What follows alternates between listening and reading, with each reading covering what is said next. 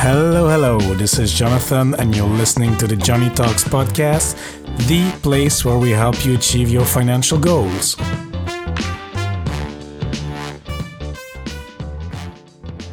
Hola, amigos. I hope you're having a great day wherever you are, whether that's in Barcelona, Chiang Mai, or Prague. And if you're a new listener, I want to give you a special welcome, and I want to thank you so much for tuning in. In today's episode, we will speak to my friend Brad D'Antonio from Men Overseas. Brad is a traveler and likes to venture overseas in different cities with his wife. We will talk about the specifics of his current lifestyle, how he has focused over the years to reach this lifestyle, and we will end up with very powerful insights on building self-confidence. Our engaging discussion will involve many great book references, personal finance tips, lifestyle inflation, a Porsche 911, and we will also dig more than usual into psychology and habits. And both Brad and I are opening up much more than usual, so it will definitely be a must-listen episode. So without further ado, I propose we jump right into it. Hello everyone, and welcome to the Johnny Talks podcast. I'm here with my friend Brad D'Antonio from Men Overseas. We actually met at FinCon.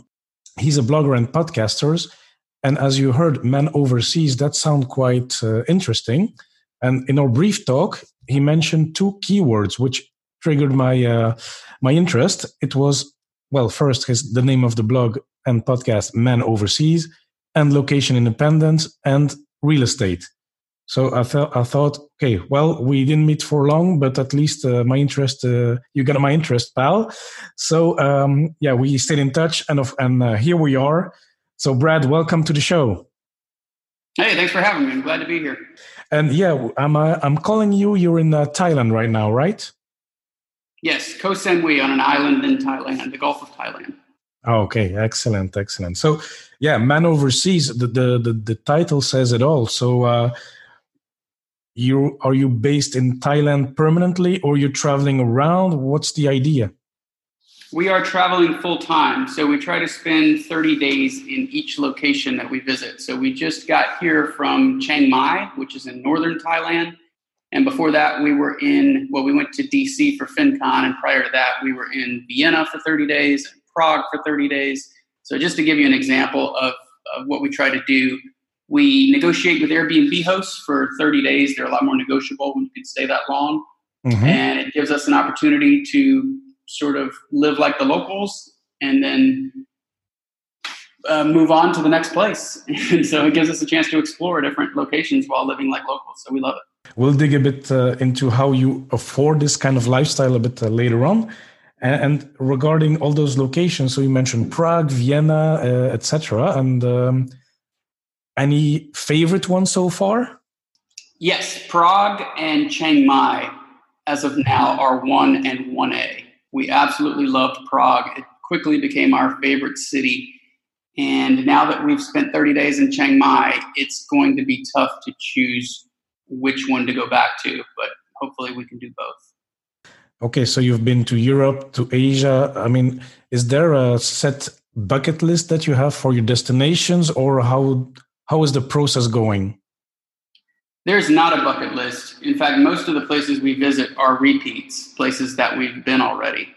So I've been to almost 60 countries now. I started traveling in May of 2015.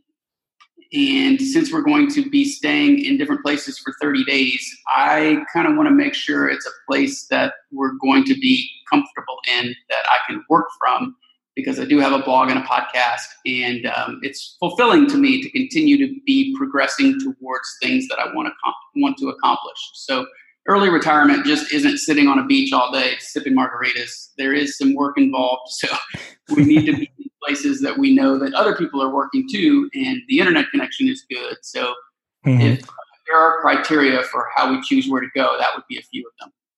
Okay, excellent. And then, so you mentioned 30 days in the destination one destination per month. And you've been doing that for more than 4 years. So if I sum it up, we quickly come to 50, 60 destinations. So how do you plan all this, or do you have any websites, and how do you do your research actually? Well, we have a home base in Houston. Well, actually right now we don't, but for the first 3 years of the traveling, I had a rental property that was vacant that I had moved all of my stuff into. And when we were using that as a home base, the way that we would decide where to go is whichever place was discounted as far as flights go. So there's a site that I use quite often called escapehouston.com. So we're from Houston, Texas. And on that site, they will have flash sales that last anywhere from 12 to, let's say, 72 hours. And you have to jump on them right away. And typically you will get a round trip flight to Europe for less than $500. Or this trip to Bangkok. Oh, I know, man. And so this trip to Bangkok round trip was $500. So since we track our expenses every month and make sure we stay under our monthly target, we just sort of, if we're going to travel somewhere for 90 days, we will allocate the cost across 3 months. So if it's $1,000 for both of us to fly, well, then we apply $333 to the budget for those 3 months, each of those 3 months. That makes sense. Yeah, I see. So you, every time you go on a trip, you go back to Houston afterwards. You don't go from place to place? Correct. We typically go back to Houston. And the reason is because I have to see a neurologist for this. I have a condition called supratrochlear neuralgia, which is just inflammation of a nerve in my head. So I have to visit my neurologist every 90 days or so.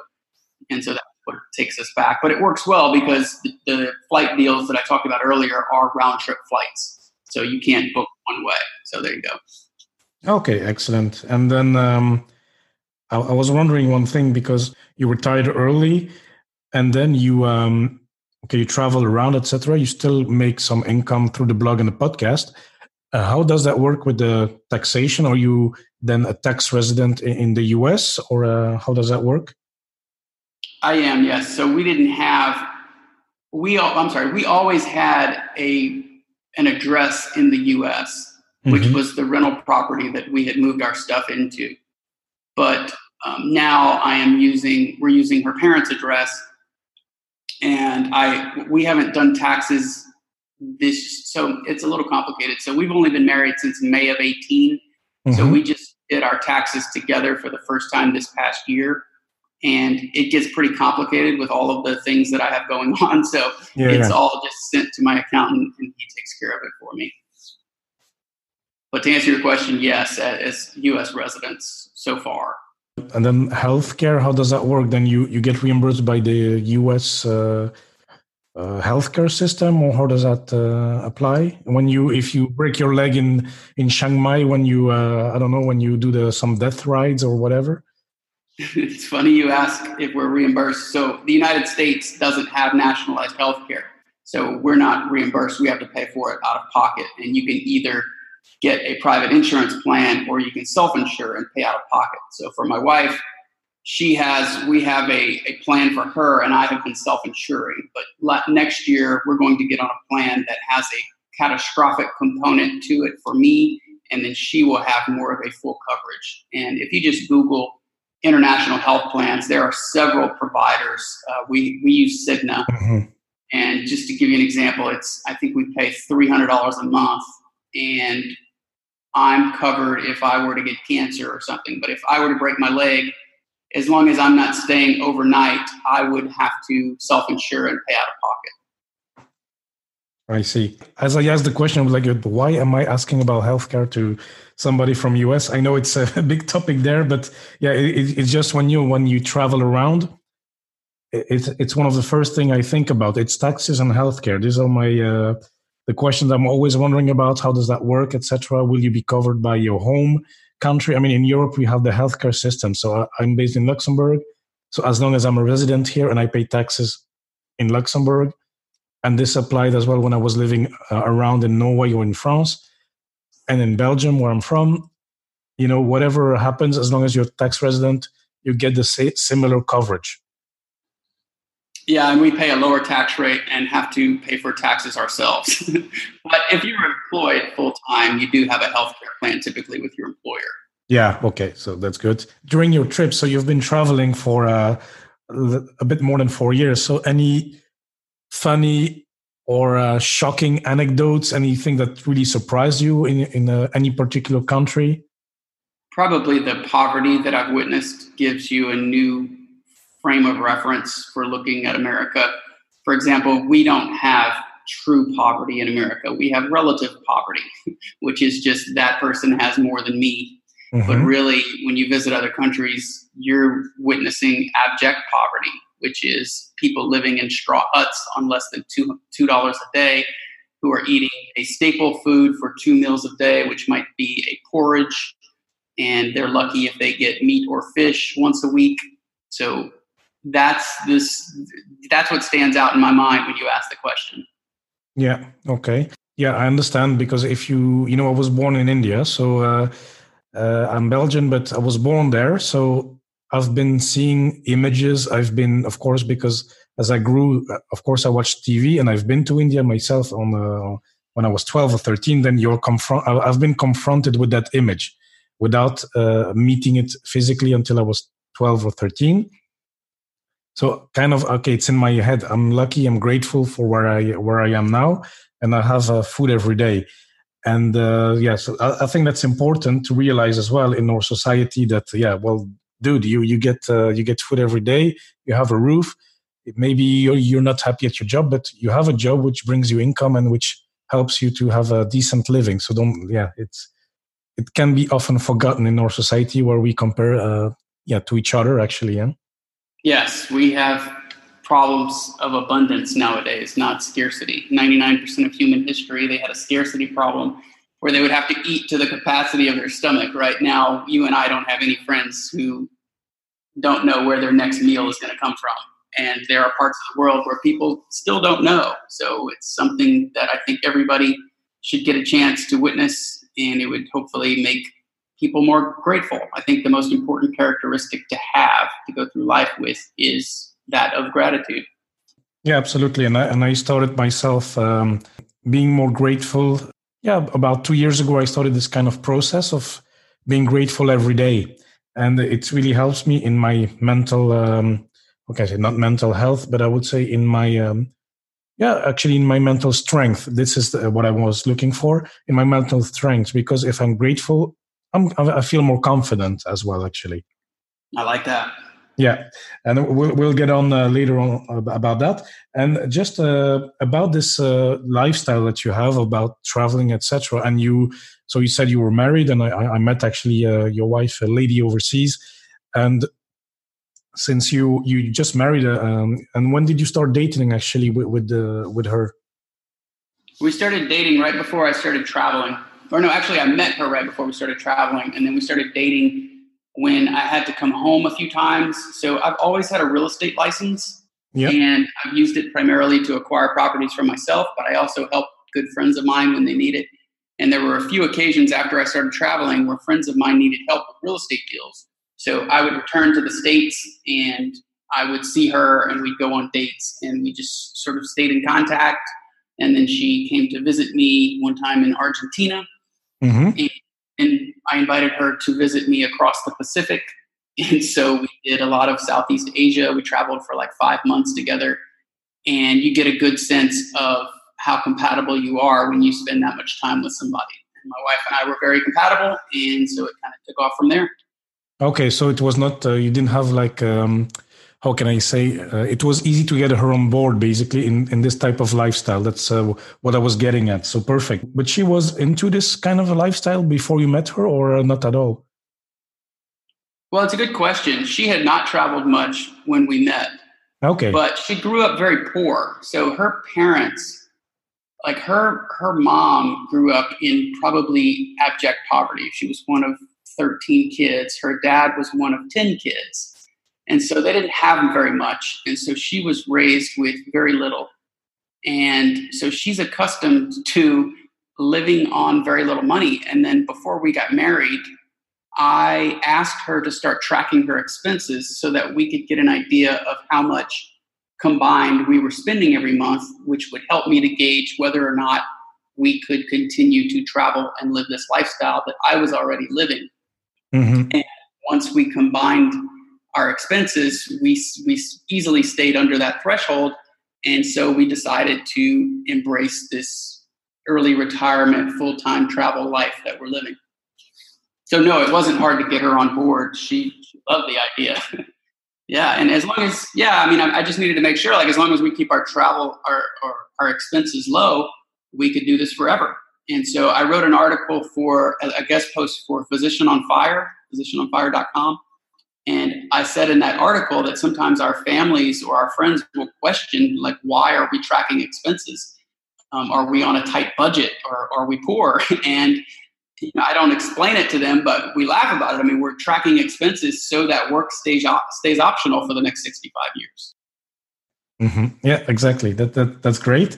And one last question about your travels, because now you're in Thailand, you've been in Europe. How long do you want to keep this traveling? Is that something you want to do indefinitely, or do you want to settle in one location in Houston, or I don't know, somewhere else? At some point, do you want to stay in one location permanently or not? I think the only thing that would ground us would be children, which we do want at some point.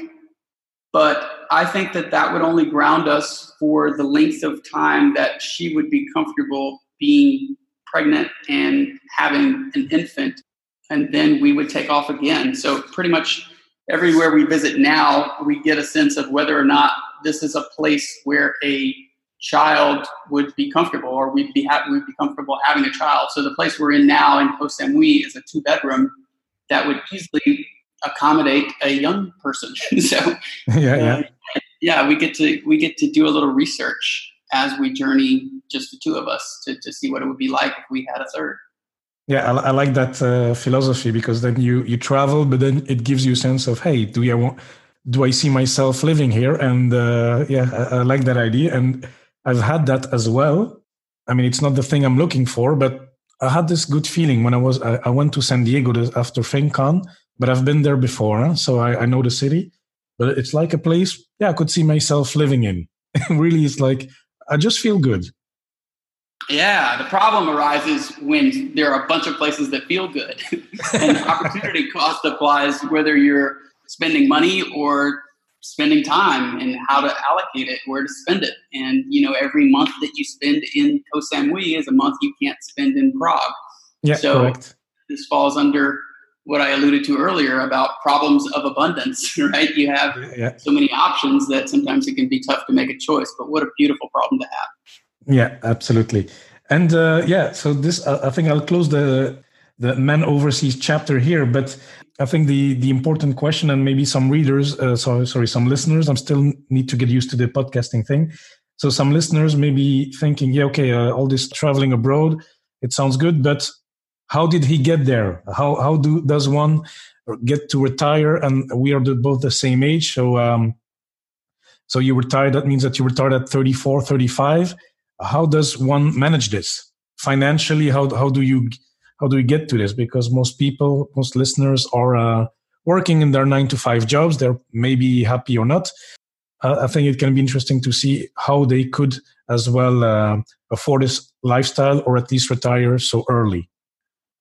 Well, it takes a lot of hard work. It takes a lot of sacrifice, a lot of discipline, a lot of luck. It takes surrounding yourself with the right people. Mm-hmm. There's a favorite quote that I have that says, that I follow, that I've internalized basically, that says that the true rewards in life are on the top shelf, and the way that you get there is by standing on the books you read. So I've read tons of books since I graduated from college. I like to joke that my education started when I graduated from college. And the first three books I read when I graduated were The Richest Man in Babylon by George Clason, Rich Dad, Poor Dad by Robert Kiyosaki, and The Millionaire Next Door by Thomas Stanley. And those books served as kryptonite for lifestyle inflation, because what I was able to do is keep my expenses low. And as my income started to rise, I just focused on extending that gap between my income and expenses. So I was very deliberate about my lifestyle. If I was spending $2,000, but I made $10,000 in a month, well, I might give myself a 10% raise. And so then I'm living on $2,200 a month instead of $2,000 a month. But then I've got $7,800 to save and invest. And so what I started doing was allocating it where I saw the most return. And at that time, it was not in the stock market. It was, well, I also wanted to invest in what I knew. And I knew real estate because I had a real estate license. So I started putting money towards paying cash for real estate, while at the same time maxing out my retirement accounts. And then in excess of that, I opened a brokerage account. And so I've been investing in individual stocks, taking some chances on individual stocks with less than 10% of my net worth. And so I have my portfolio in its entirety consists of stocks and equities and bonds and real estate. And we have income from the businesses that we've started. I have a coaching business, the blog, the podcast, and all of that. So I know that's a long-winded way of answering your question, but it was a whole host of things that I was able to do, including having 2 jobs that got me to financial independence. So the income continued to go up because about 4 years into my career, I got into software sales, but I retained my real estate license. And just as a function of my friends getting older and buying more expensive houses, I was able to assist them in my quote unquote, what's now known as side hustle. I was able to assist them in purchasing and selling real estate while increasing my income every year in software. So I had this dual income that I was able to live on a fraction of the salary that I was making from software and invest every commission dollar that I made from either software or real estate. And so I knew that I would never regret paying cash for real estate. So I was focused on getting my earned income up while my passive income was just compounding on the side. I wasn't really focused on that aspect of my financial life because I was striving to be CEO someday. I wanted to improve my communication skills and my sales ability and just get better in my career. And meanwhile, all of the investments and stuff were just a side thing that I would just throw money at while I continued hustling.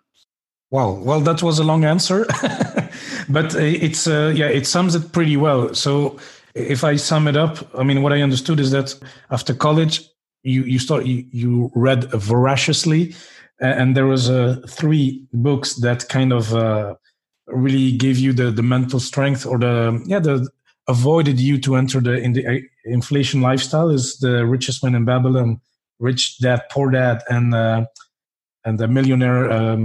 What is The Millionaire Mind or The Millionaire Next Door? Thomas Stanley wrote both of those books. They're both excellent. The Millionaire Next Door and The Millionaire Mind. So those 3 books help you to get the good mental. How can I say? The good. The mental habits, the mentality of not getting into the lifestyle creep or lifestyle inflation. And then you had a focus on building up your skills. You put money as soon as possible. You saved a lot of money and you try to put it as soon as possible in real estate. And as you continued your career, you still had your real estate license, which helped you as well to identify better deals, help your friends, etc. So all in all, all this knowledge and this money compounds in the background, and slowly you're building your financial independence. Yeah, with a focus on net worth. Yeah, which I think everybody should track quarterly. But as you're doing that, and most of the folks in the FIRE community live on dividends and interest from their Vanguard account, for example, if you're doing it using real estate, you know that once your passive income from real estate exceeds your expenses, then you are financially free. So you can still focus on your net worth while living on your real estate income. And meanwhile, the Vanguard accounts and your retirement accounts, you don't have to touch those. So that's a large part of why I encourage people to invest in real estate, because you can use that to fund your lifestyle while everything else continues to grow. And the real estate equity should continue to grow if the homes continue to appreciate, which they should. But yeah, to sum up, I know I gave you a long-winded answer, but I would just say books, a side hustle, no vacations for 10 years. No vacation. Yeah, the only week-long vacation I took was to San Francisco, and my employer paid for the flight because I had to go there for a conference anyway. So that's how diligent I was. And I know that's sort of antithetical to the European way, but I had big dreams. And if you want to achieve financial independence by your early 30s, that's the sort of sacrifice that you need to make. No, it's not shocking, but here, we have 25 days, 30 days, depending on where you live and what the conditions are. So, I know I've talked to a few Americans and we know the stereotype, and it's 2 weeks of holidays per year. It's already shocking. And you tell me you didn't rest for 10 years. It's like, wow. Right. And I was a sales guy. So when you don't work, you don't get paid. And I was focused on the almighty dollar. Yeah. Wow. And then, but you say, you had you were laser focused. We were talking about lifestyle inflation, etc., that you didn't go into that, but still in a way, and that you're buying real estate, but in a way there was this car that you wanted to buy. So can you tell us a little bit about that as well? Oh, you must be referring to the article I wrote about driving a Porsche in your 30s? Absolutely. Okay. So when I began my career and started getting pay raises, I made a rule for myself: no luxury cars until I was 30 years old. And even then, only if I could pay cash. I didn't view luxury cars bought by 20-somethings as status symbols so much as I thought it signaled stupidity, right? Because in an age of easy credit, if you're driving a Range Rover, that doesn't tell us whether you're making $50,000 a year or $500,000 a year. Exactly. And I also knew that compound interest was the eighth wonder of the world, right? That's what Einstein said. So every dollar that you spend on a luxury cannot be invested. And if you can start investing in your 20s, by the time you're in your 40s, you're looking at a lot of money. So I went to the dealership and got into an awkward conversation with the sales guy. Since I was a sales guy too, bad salespeople stand out like sore thumbs to me. So he and I went back and forth, and I told him I would think about it. And then on the way home, I was stopping to fill up my tank of gas, because they don't give you $50 when you show up with a full tank on the car that you have that you're trading in, right? Mm-hmm. So I was checking my email, and I noticed that there was a house that came on the market that was, they were asking $74,000. And remember, this is the downturn in the economy between 2008 and 2011. And so I decided that if I could get that house for $70,500, I was going to pull the trigger.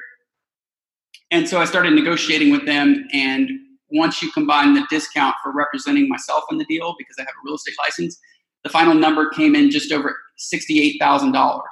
And we closed in 25 days. I pulled the trigger. I had it leased within a week. And so in the article that you're referring to, I said at the end of the article that as of May 1st, 2019, that one property has added $183,651 to my wealth.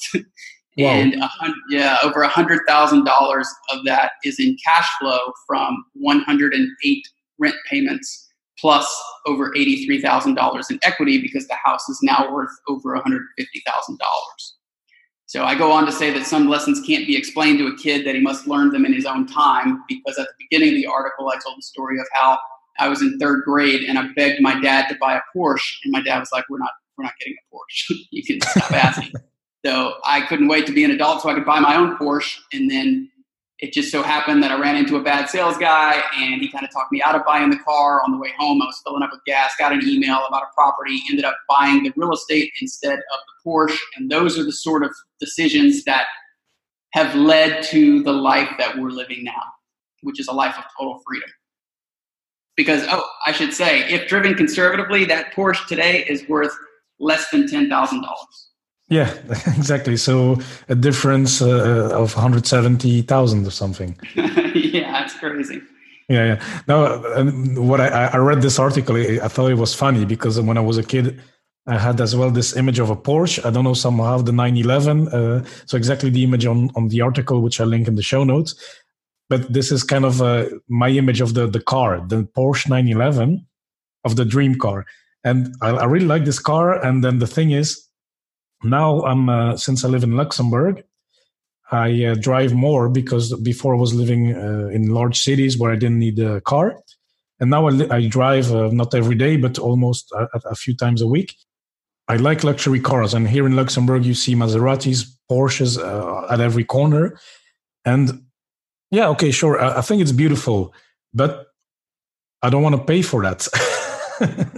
I'd like to drive one of them. I would like to drive a Porsche, or maybe rent it for 1 week just for the experience. I thought that would be cool, but I don't feel I need to buy it. Or maybe if I have a few real estate deals that cash flow, and then maybe I could buy one a bit later. But right now I'm in my journey to accumulate wealth because I started later than you. So I'm in my journey to get to the financial freedom, and the Porsche would be nice to have, but I don't need to be validated socially or something, and I don't. It will slow down my path to financial freedom as well. So for now, it's not a priority, I would say. I love what you said there. Yeah, you have to put constraints on yourself, right, in this time of abundance, because I had little rules for myself, like I'm not going to drive a nice car until I'm 30. Mm-hmm. You said that you can rent it. You don't need to buy it. Those are little rules that you put on yourself. And even, I know one of your favorite authors is Ramit Sethi, right? He wrote the book called I Will Teach You to Be Rich. He talks about how it's okay to spend on things that you absolutely love. So if cars are your thing, by all means, if you have the income to support it, hopefully it's passive income that's paying for a luxury like that. But by all means, indulge yourself. But that means that you're going to have to sacrifice in all of these other areas. Sometimes you'll drive by this little rinky-dink apartment and see this fancy Range Rover or Porsche in front of it. And you realize, well, that person made a decision to go for the car, but he's making sacrifices in other areas. So those are choices you need to think about and reflect on. Maybe take out your journal when you're tempted to impulsively buy something. Put a little rule on yourself, like I'm going to think about this for 30 days before I buy it, and see if that doesn't change your mode of living a little bit. Yeah, like that. And Brad, so you write and speak, on your blog and podcast about money, about real estate, but as well there's a dimension which I really liked, and I was kind of binge reading on your blog as to prepare this episode, but as well for fun because it's really interesting. You blog as well about self-development, which is a topic that you enjoy, and this can be heard in the way you speak and the references you're making anyway. But there was a question. It's a real question that I have for you. I have people in my entourage that deal with self-confidence issues. There are people that are smart. They have a good education. They have everything for themselves. But sometimes I see it, whether it's on the workspace or in my personal life, it's friends or people I know, and you really see they struggle with self-confidence. Like they position themselves a bit, not wrongly, I would say, but they put them in an inferior position as to what they really are. And sometimes it saddens me, and I want to help them. And I sometimes have discussion with some of them, with some, for example, colleagues. And I say, yeah, but dude, why do you say these things? Why do you put yourself in a worse position than you are? You are smart, you're this and that. And I don't know if you had any tips for me to help them build their confidence, to make them more like, this is who I am, this is what I'm worth, this is blah, blah, blah, to make them move forward in their careers or in their personal life. But actually, my example is more about careers. So how can one help each other to build confidence? Well, self-confidence is earned, and it must be tied to discipline. So you build confidence by forcing yourself to do things that most other people aren't willing to do. When you can force yourself to do what you should be doing, that's going to build your confidence. So when you can't force yourself, your confidence is going to suffer. Now, I'll give you an example. So if you know that you should be going to the gym, but instead you sit on your couch and watch Netflix, you not only won't be as confident because you lack a physique and you're soft and sloppy, but you'll know that you couldn't force yourself to do what you should have done. And so your reputation with yourself is going to suffer, and therefore your confidence is going to suffer, because only you know whether or not you were able to force yourself to get off the couch. So one of the reasons so many millennials struggle with confidence today is because their parents coddled and protected them from getting hurt. No, let them hurt. Let them struggle through it, because you build confidence by going through and doing hard things and forcing yourself through the struggle. allowing yourself to feel the feelings of rejection and hurt. Because once you endure it, you will come out of it with a sort of Teflon armor. Those who don't suffer and endure and who instead self-medicate or drown themselves in alcohol, what they're doing is blocking out the feelings that they should be embracing and allowing themselves to feel. Because those painful emotions that they're experiencing, those terrible sensations that course through their bodies, that's where your growth lies, because that can be transmuted into positive energy, because those sensations have created something that they're in you, and it's better than feeling nothing, right? Yeah, absolutely. Take negative energy and transmute it into something positive. So another thing that I've written about is how to transmute into sexual energy. So when you have the urge to we all get that urge, it's like eating, right? A lot of times it comes pretty much every day. Well, what do? If you indulge and waste that energy, you've done nothing for yourself, but indulged a temporary pleasure. But if you could transmute that energy into something more positive and productive, that is going to build your self-confidence. Right. So I've got a lot of examples I could think of, but yeah, for the most part, just channel the emotion that you feel into positive action.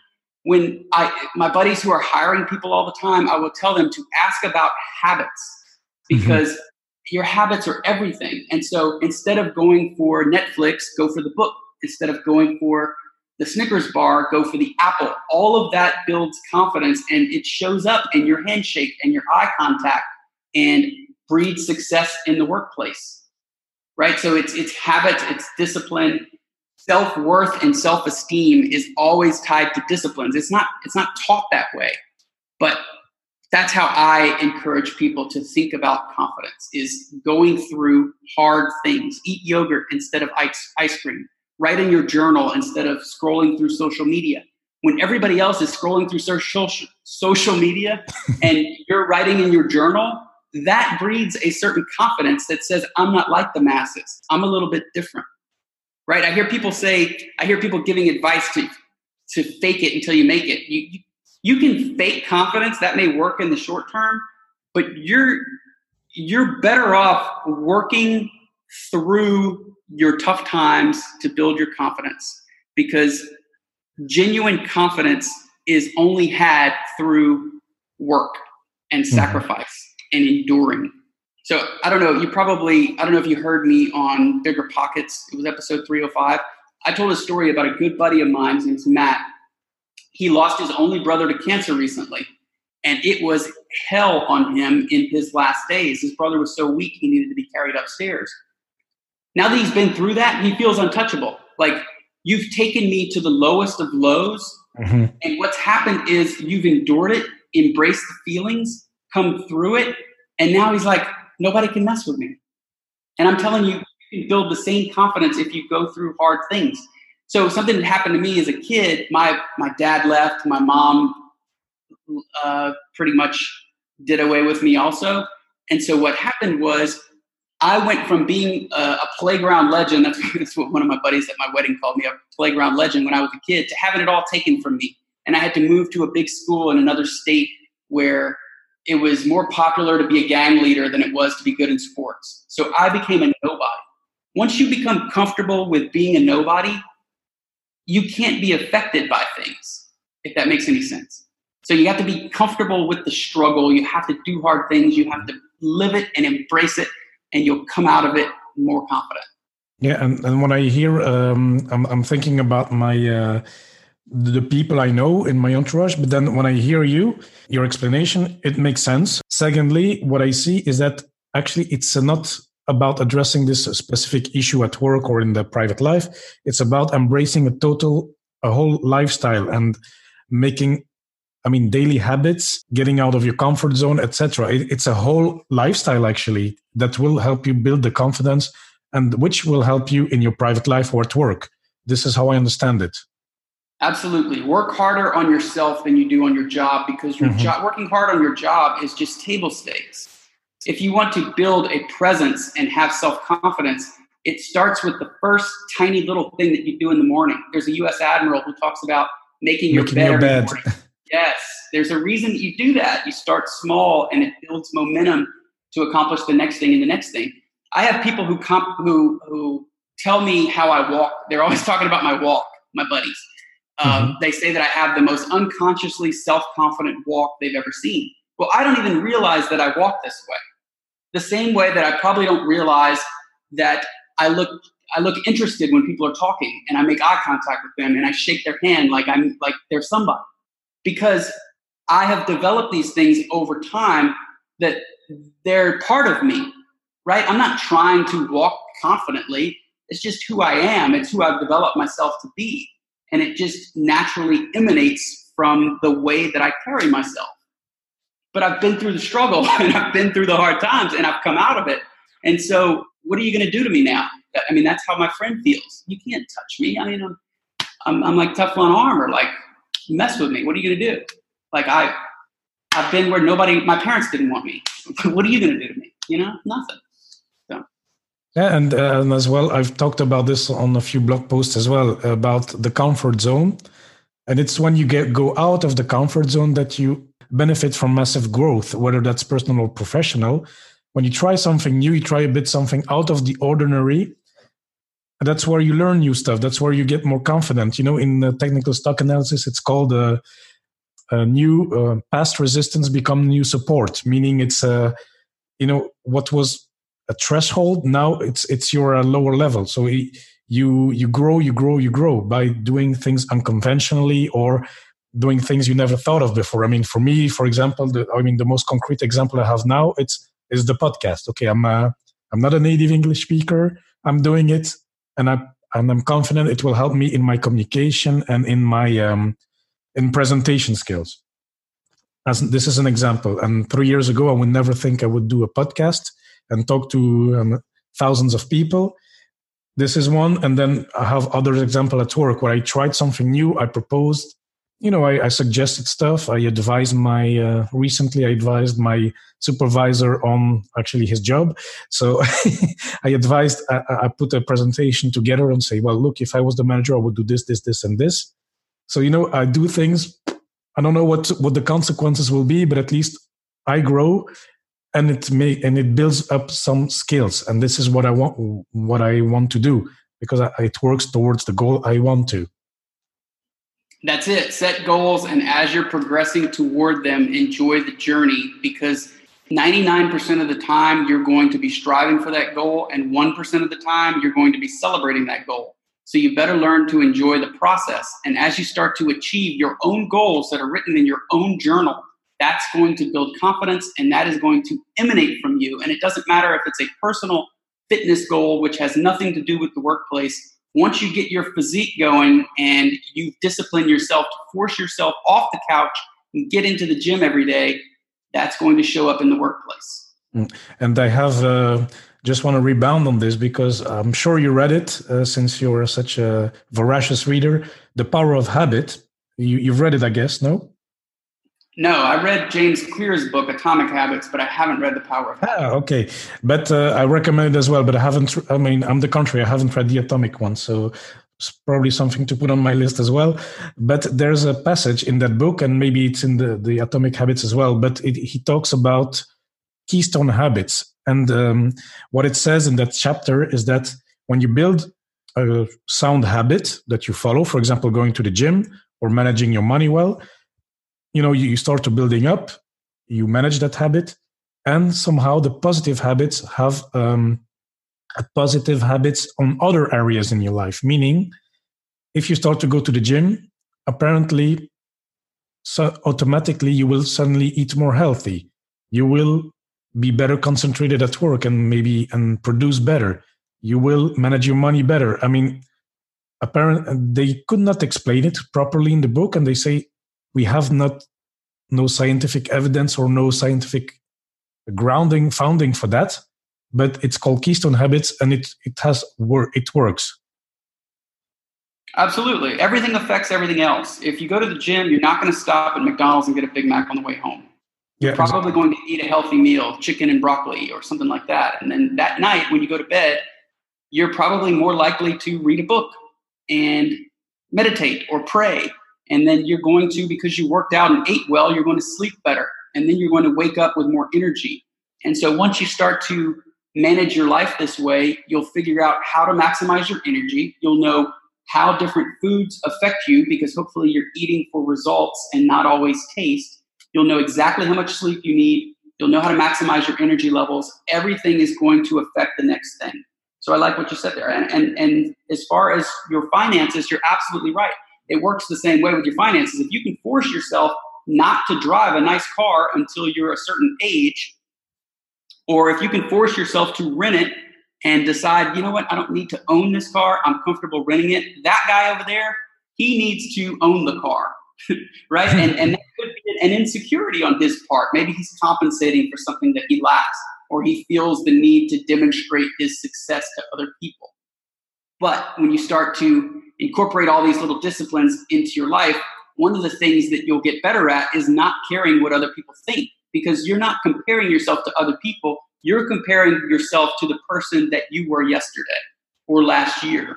And what keeping a journal does is helps you to track your progress, not only through the years, but along your goals track, right? So you're setting goals every year or every quarter, however often you do them, and you're able to see how you've progressed, and then you can see your growth over time. You know, when I look back and read my journals from my 20s, I'm like, no way, I can't believe that's the same guy. Well, I'm not the same guy, right? There's an old saying that says you're the same person 5 years from now, and other than the books that you've read and the people that you've met. Well, I've got this whole list of people that I've met in the last 10 years and this big, huge list of books that I've read. And so I'm not the same person. And so to look at my growth is incredible. But I know that because I've tracked it, and my confidence has grown simply as a byproduct of tracking these things and seeing my personal growth. So yeah, it's not a relative thing. Don't compare yourself to other people. Just build your own confidence. It's your journey. What everybody else is doing does not matter. You don't want to be like the masses anyway. Absolutely not. And from this interview, Brad, you're really not like the masses. Well, thanks. Hey, and this is really something particular that I'm actually struggling with. Social media. So you mentioned, social media, write a journal instead of scrolling through social media. I've been getting better at managing my time with social media. Sometimes I'm at home and I block 2 hours, 3 hours, and it works well. So this is something I'm trying to do now. And during those 2 or 3 hours, I read a book or something. But in general, sometimes, I'm just scrolling aimlessly, and it's a habit. It's hard to kick off. What do you do with social media?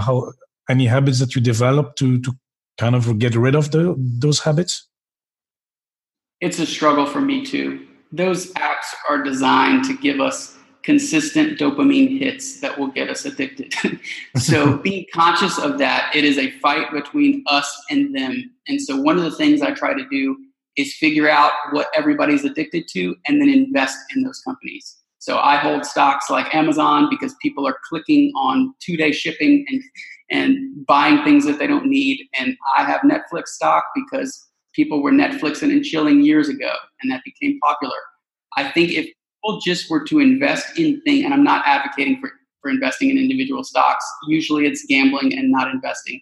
But if you will just pay attention to what people are using and what people are addicted to, and then put your money there, you'll be better off than spending your time there. But it's a new world that we're all trying to adjust to. And as someone who has a blog and a podcast, and who is, for a long time, I was anti-self-promotion. I mean, I didn't talk about all these things that I'm talking about now, but I was convinced by friends to start a blog because they told me that I had a lot to offer.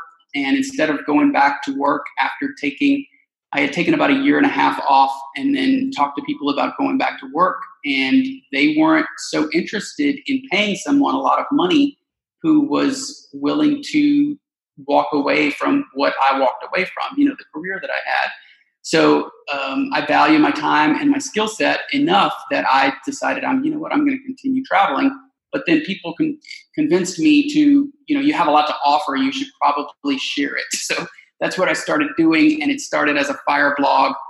But I knew that if I expanded the scope of my writing beyond personal finance and talked about that which helped me to become financially independent, aside from the monetary aspect of it, that's mindset, and developing a certain mindset will help you to achieve financial independence much sooner.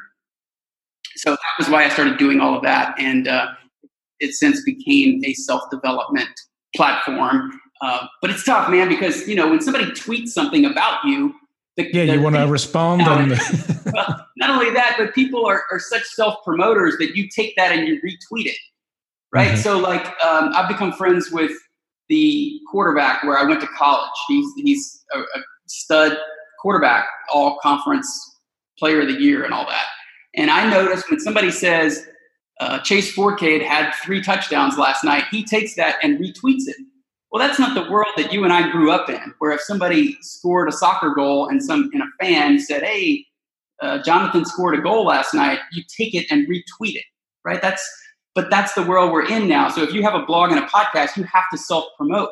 You have to be on these platforms and quote yourself and take the quote from your article and promote it on Facebook. I mean, that's really awkward and it's a struggle and I don't like doing it, but it's part of the game. So like you, I will set aside time where this is the time that I'm going to spend on social media and I will get that stuff done. And otherwise, just be conscious of my time. So if I'm mindlessly scrolling a social media app, catch myself in the act. And meditation can help with that. And just as a mindful technique, remind myself, hey, I've got books that I want to read. I'm going to put my phone down in the other room, set the timer, and I'm going to be reading for the next 45 minutes. So I will do things like that, and that helps me stay on track. Excellent. Well, Brad, I think this was I really enjoyed this conversation. From your trips to the practical tips to real estate, how you got started and how you managed to achieve your financial independence so early, to the self-confidence tips, which touched upon habits, which is a topic I really enjoy. Very, very insightful and very valuable for the audience. This is a great episode. And before we head off, Brad, I always ask 3 quick fire questions to my guests. So first one is,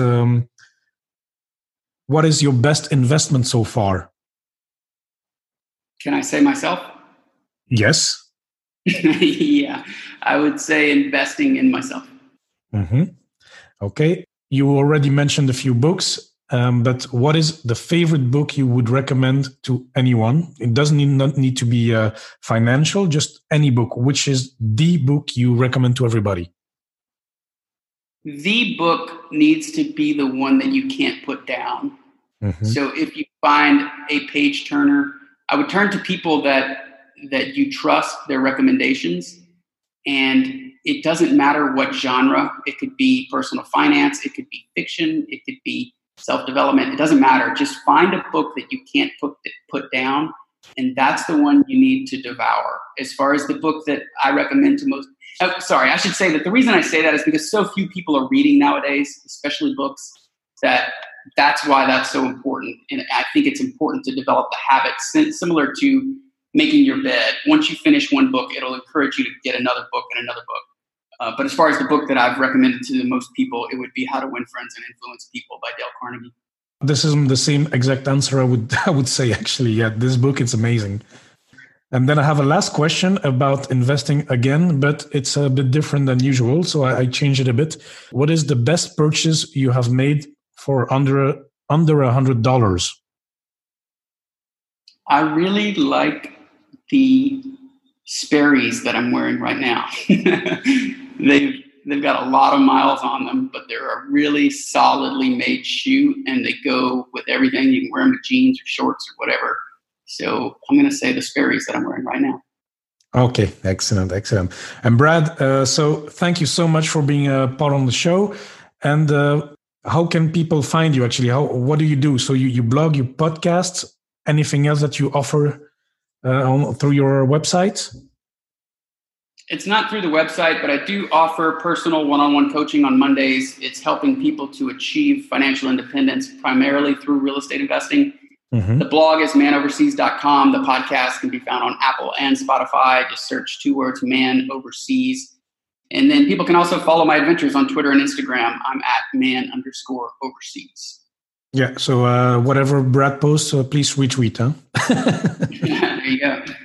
Okay, excellent. Thank you. Thank you so much, Brad. It was a great episode. Well, thank you, Jonathan. I really enjoyed the conversation too, and thank you for all that you're doing for the fire community. Well, that was quite the episode. Great points, great value, fantastic discussion with Brad. I hope that you enjoyed it and that you learned something from it. And if you did, make sure you retweet this episode to Brad and myself and ask Brad what his travel plans are. And here are my quick key takeaways from this episode. Early in the episode, I liked Brad's point about not being faced with true poverty in our Western society. We have problems of abundance rather than problems of scarcity. And it's just simply easy to forget in our society, so let's not forget to be grateful. The second point I've written down is that if you're gonna go for Brad's lifestyle of traveling, etc., living off your real estate income or any other form of passive income, it will be important to track your expenses. And the funny thing that he mentioned is that people will probably mistake this for poverty or being on a tight budget. Yes, sure, you will be on a budget, but it's to afford the lifestyle that you want and not to and to make sure that you will not go back to a life you don't want. In order to be able to afford this lifestyle, Brad's approach was to keep expenses low and avoid lifestyle inflation, meaning not increasing your lifestyle as your income grows. He started to read voraciously, learning and growing, and he kept on investing with a focus on his net worth. Simply put, your net worth is all you own minus all you owe. For example, if you have a house worth 250,000 euros and your mortgage is 100,000 euros, your net worth is 150,000 euros. Another great point he made is that in today's age of easy credit, driving a Range Rover or a Porsche or any other luxury car does not signal that you're making $50,000 or euros or 500,000 euros. It's not possible to tell. Regarding self-confidence, I'll just say this. Self-confidence is earned, it is acquired through discipline and consistent habits. And the last point, that's more for me, but recording an episode at 6:30 a.m. in the morning really gets me to open up much more. So that was it for today. Thank you so much for listening. It really means a lot to me. Make sure you subscribe in Apple Podcast. And of course, please do not hesitate to contact me. If you have any questions or feedback, send me an email, john@johnnytalks.com, or connect through social media at Johnny Talks on Facebook, Twitter, and Instagram. And amigos, once more, thanks so much for listening, and I'll speak to you next time.